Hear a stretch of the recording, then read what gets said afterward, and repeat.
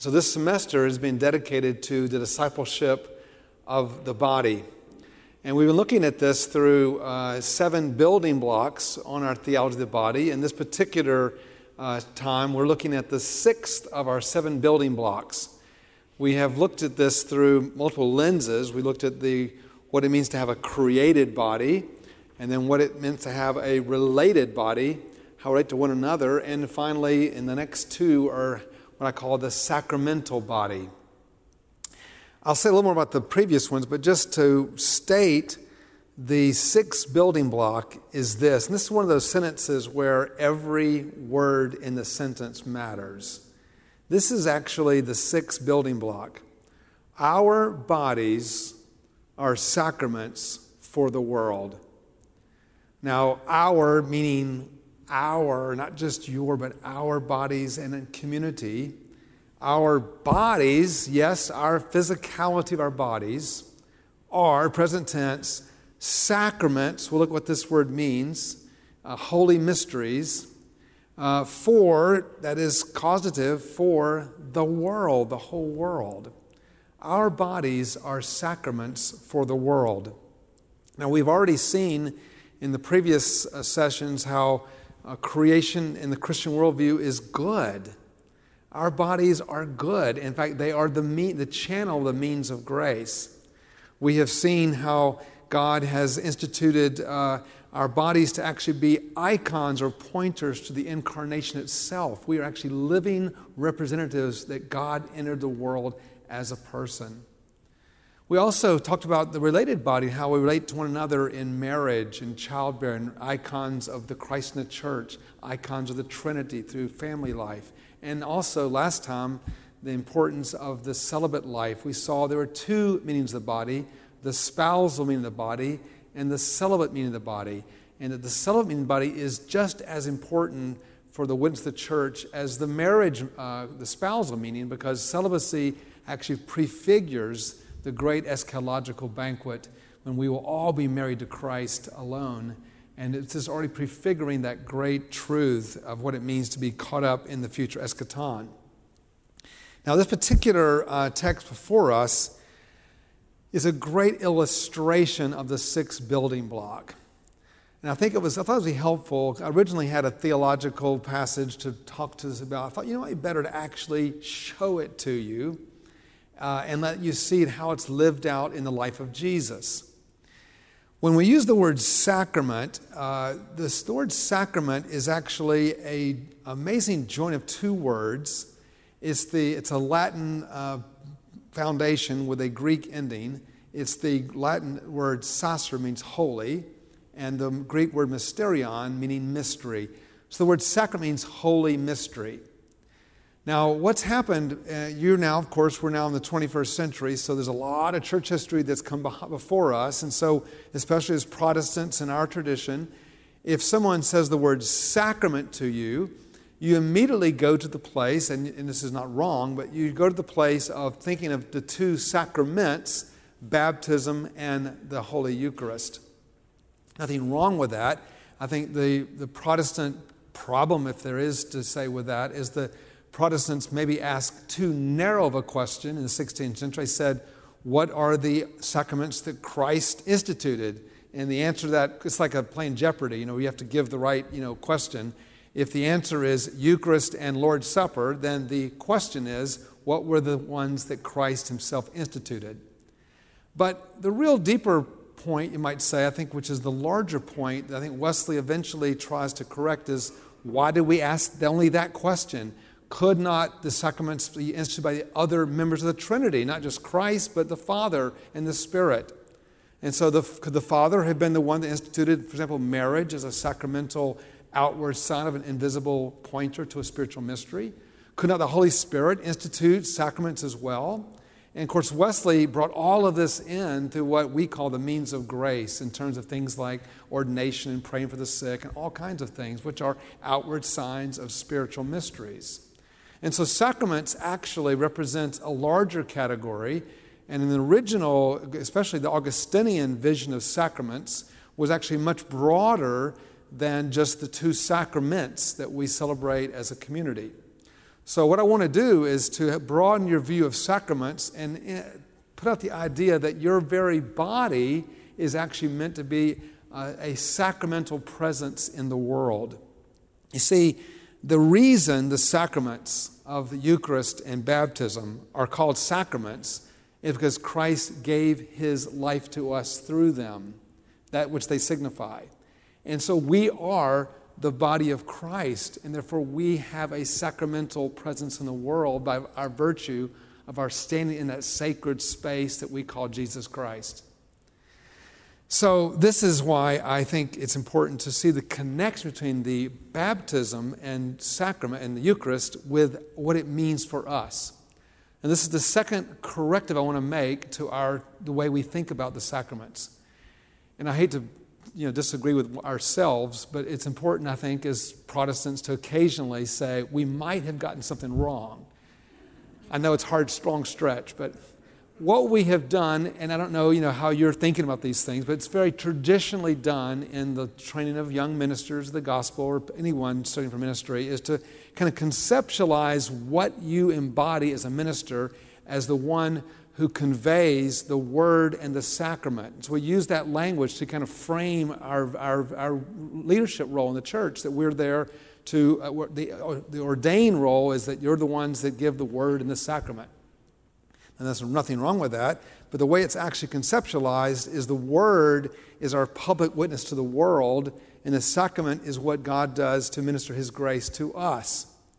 Now what I want to say is that's fundamentally flawed, since word and sacrament are always both.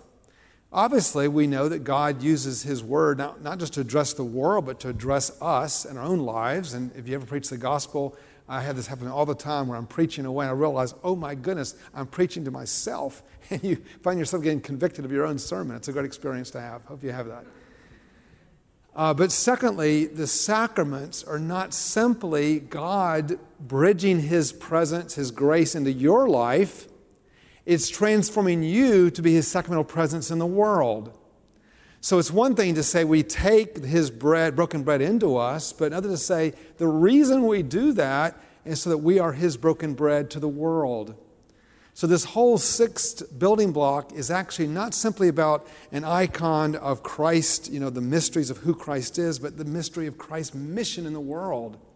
This is the missional side to our theology of the body, that our bodies are meant to be on mission with God in the world, and we are his sacraments for the world.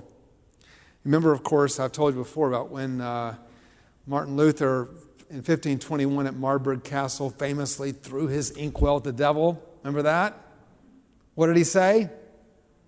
Yes, he said, I am baptized. That baptizatus sum, that's what you should say if you throw your inkwell at the devil.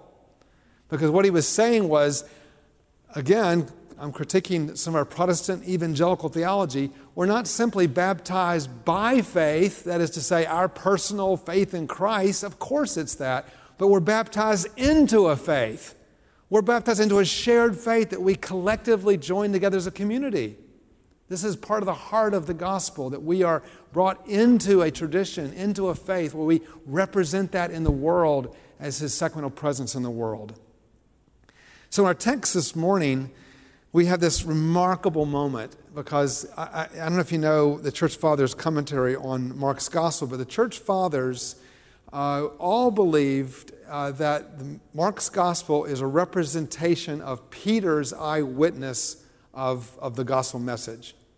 And the reason they believe that this is, of course, Mark was the attendant to Peter when Peter was in prison, so we have the opportunity for this to be true. But the other reason this text really helps you to see it is because this text that was read before us is filled with what we call eyewitness markers. These are things that you could not know, or you couldn't be just talk. A memory of the event is different from what a person says, no, I was there. They're little tiny details that are generally referred to as eyewitness markers. And this text has 3 of them in one short passage. The first one is the fact that it mentions this man, and actually the word there is magilelos. Okay, magi meaning hardly, laleo, to speak. He could hardly speak. Now, some of the older translations say he was mute and all that. That was a very common word. People that were mute couldn't speak. That's not what this text is. This text says that he could hardly speak. Or some would say he would be a deep stutterer. Now, that's something that someone remembered. It wasn't like this person was mute, but I was there. He was able to speak some.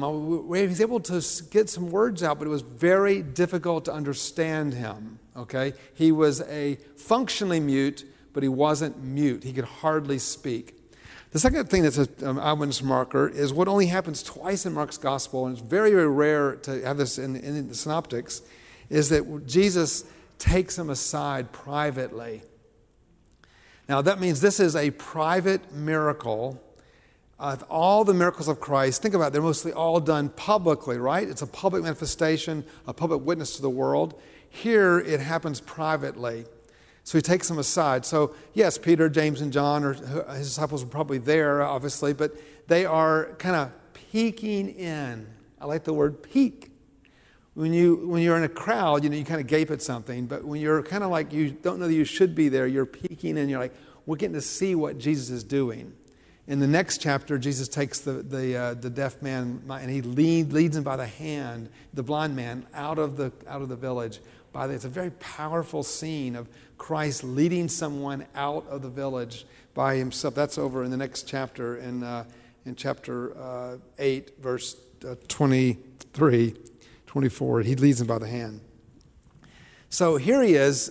He takes him by the side. This is like a private miracle. So it wouldn't be something that would be it's eyewitness. And thirdly is what Jesus says when he heals the man. We're told that he cried out with a deep cry, Ephphatha.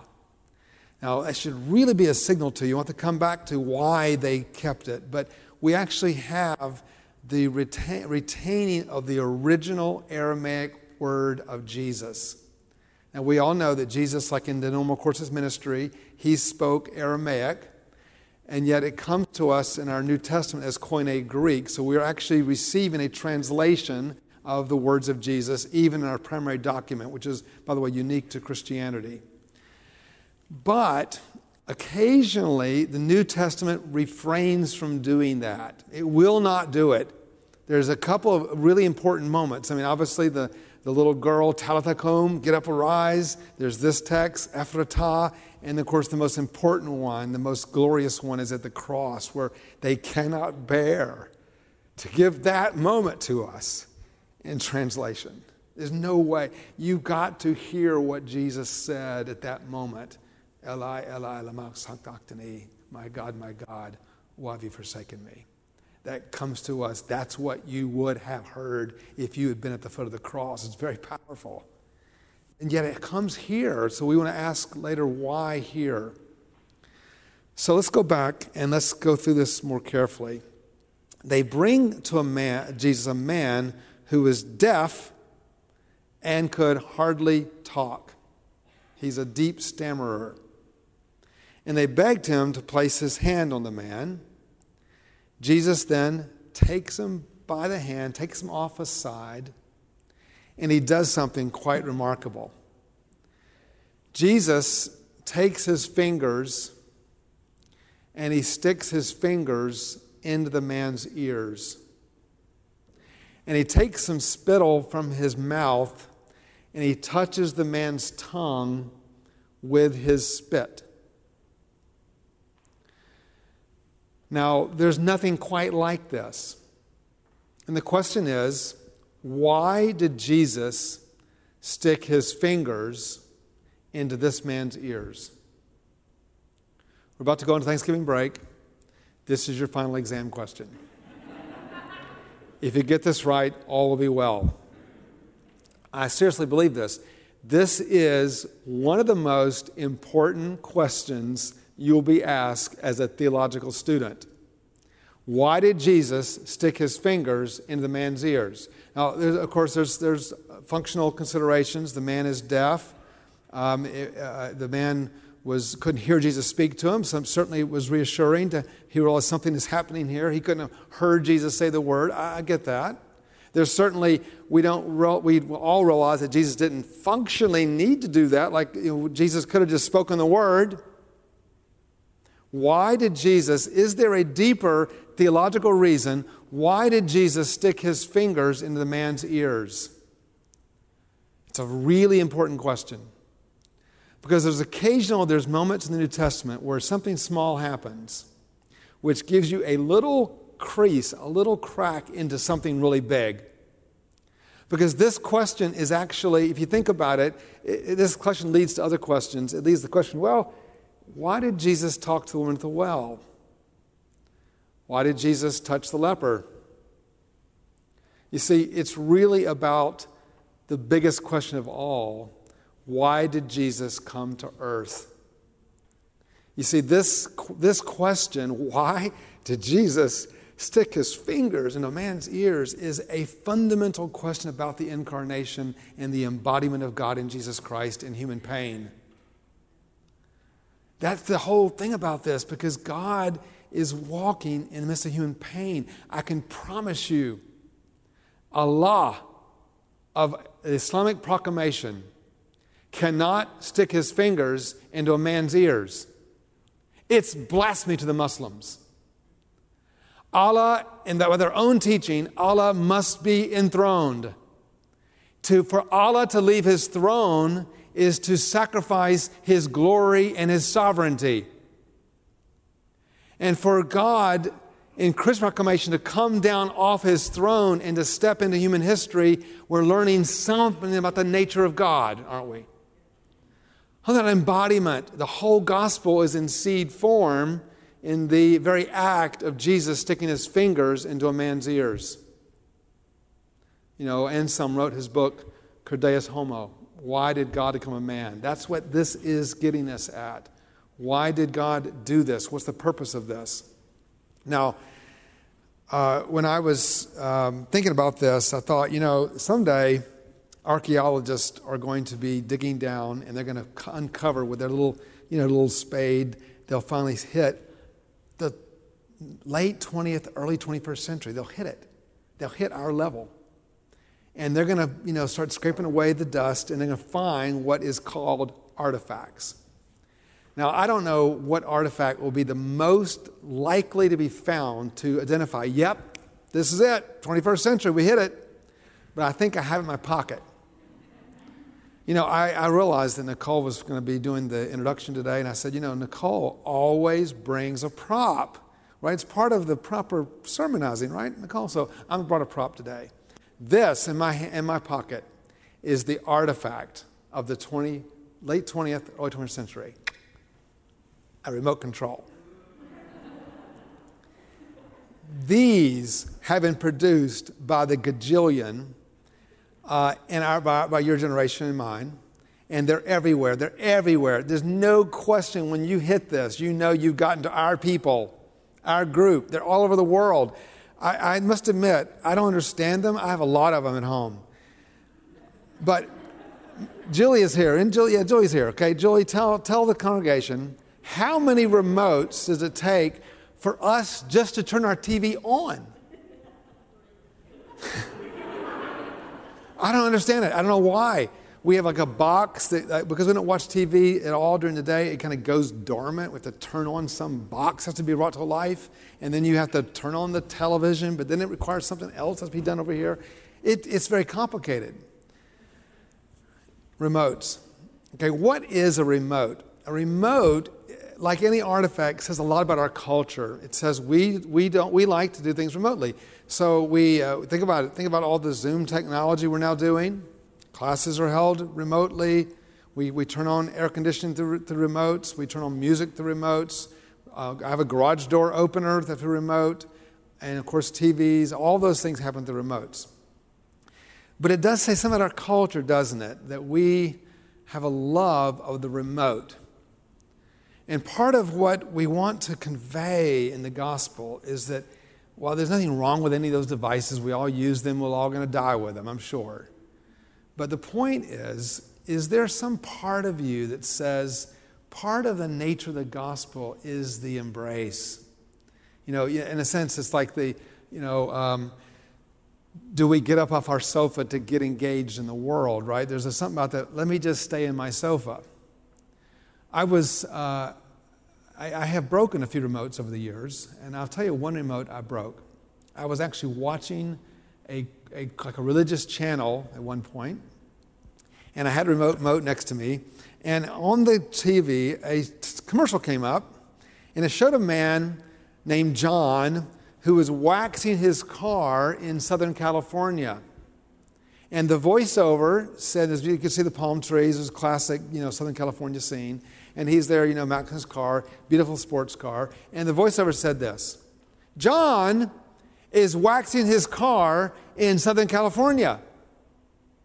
It's pretty obvious. It says, but he is also preaching the gospel in India.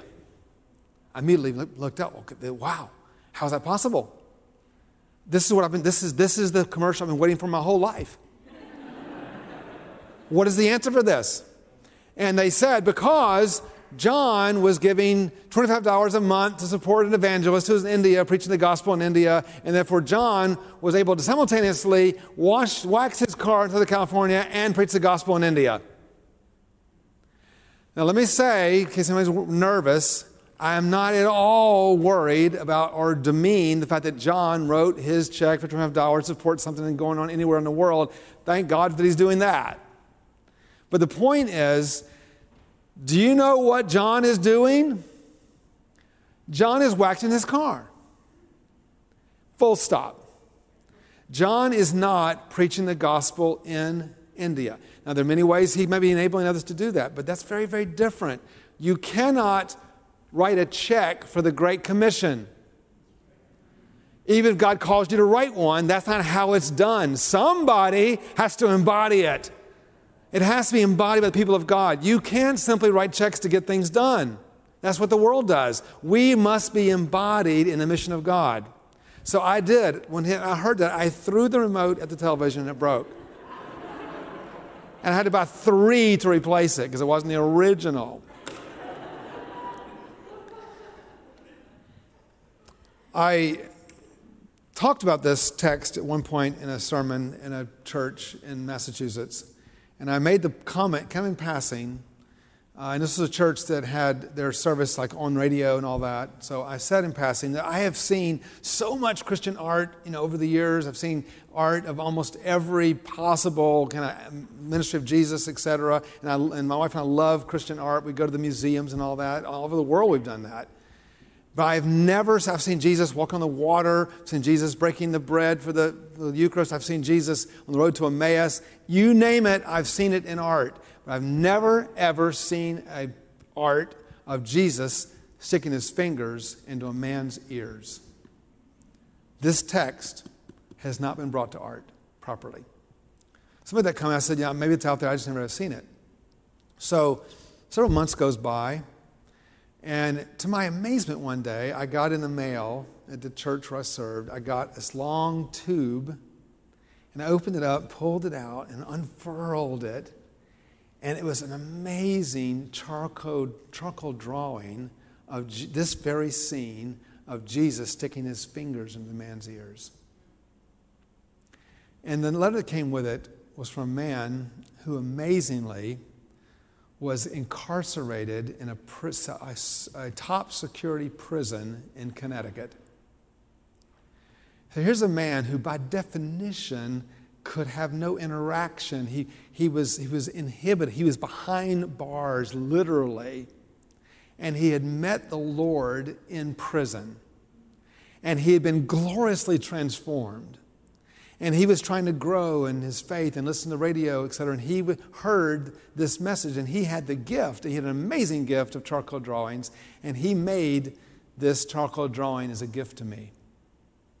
And I thought, wasn't it wonderful that it came from him, especially somebody who had lost that connectedness, that ability to actually connect with the world the way that God had called him to do it, and all of us to do it through the gospel. I really want to encourage you to think about your life and your embodiment as a broken sacrament. You are the broken body of Christ in the world. You are the living, the wine of life, the cup of life for the world, where Christ works in us and through us. That's why Christ came. That's why he sent us into the world. I want to also say, as president, that one of the greatest, I would say the singular greatest inspiration of my job, my life, is our alumni, and you are all on your way to becoming those. I had the privilege of traveling all over the world meeting our alumni. I originally set a goal when I first arrived here.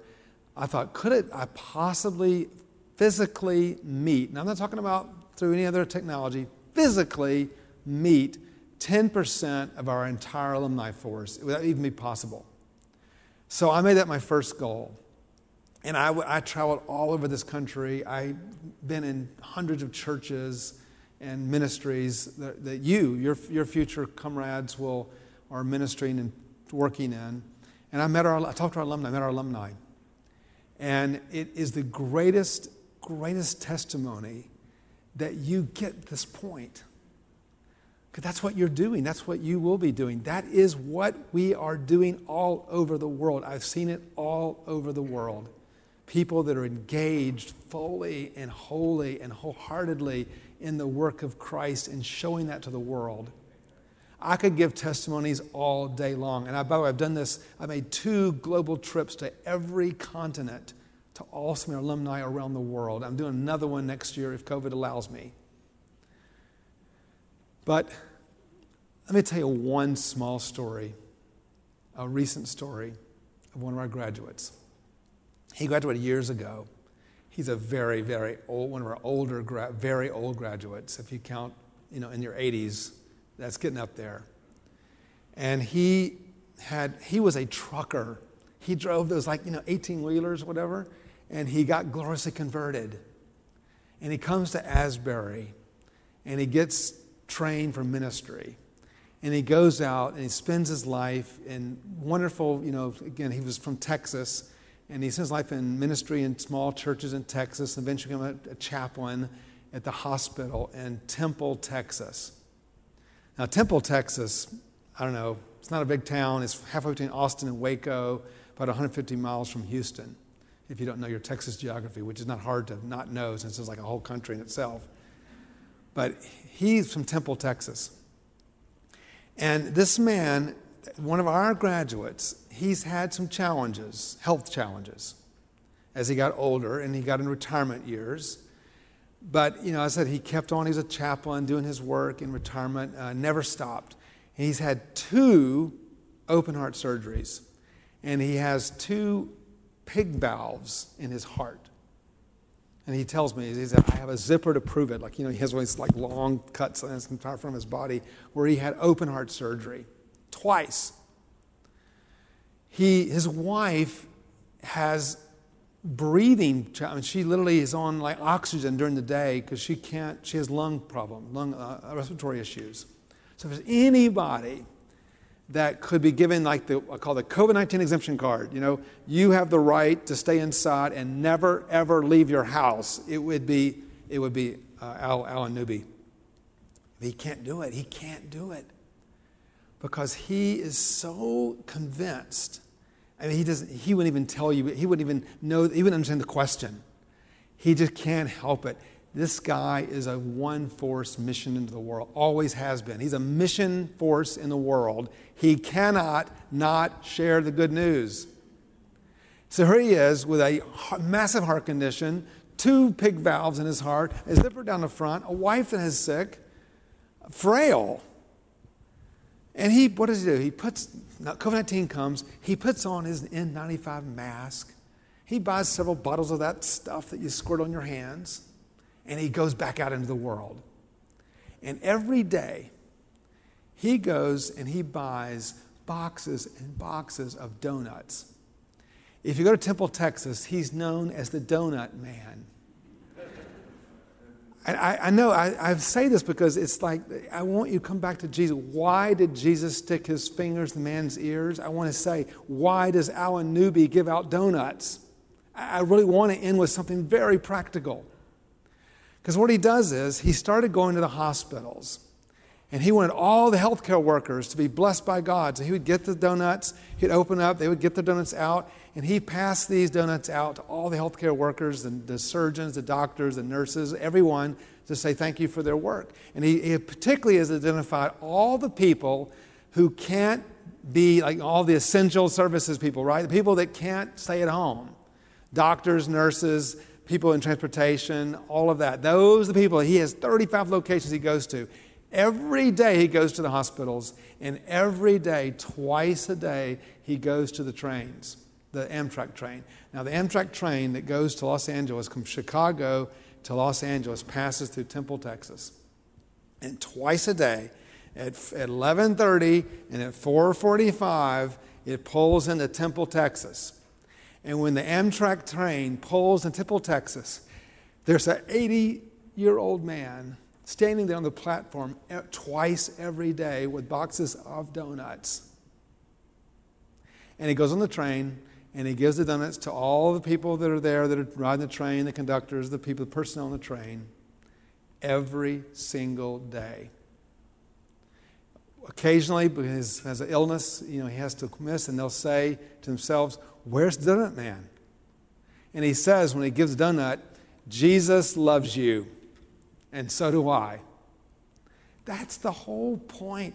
The point is that the reason Jesus stuck his fingers into the man's ears, he was telling us something about the nature of the incarnation and what it means for us to be incarnate in the world. He is the incarnation. We get that. No one can reproduce that. But we are the reflections of that in the world, and we give ourselves to the world, and nothing can stop us. COVID-19, there may be 20 protocols. Okay, we'll abide by all of them. That doesn't matter. You can live by the protocols, but you still find a way to do mission. Don't think because you're graduating this year, like all is lost. No, all is not lost. You have to just think differently. You find a way to do mission. If you have any question, like how can I figure this out? How can I figure out ministry in a COVID-19 world? Just ask Al Newby. He'll tell you. Amen.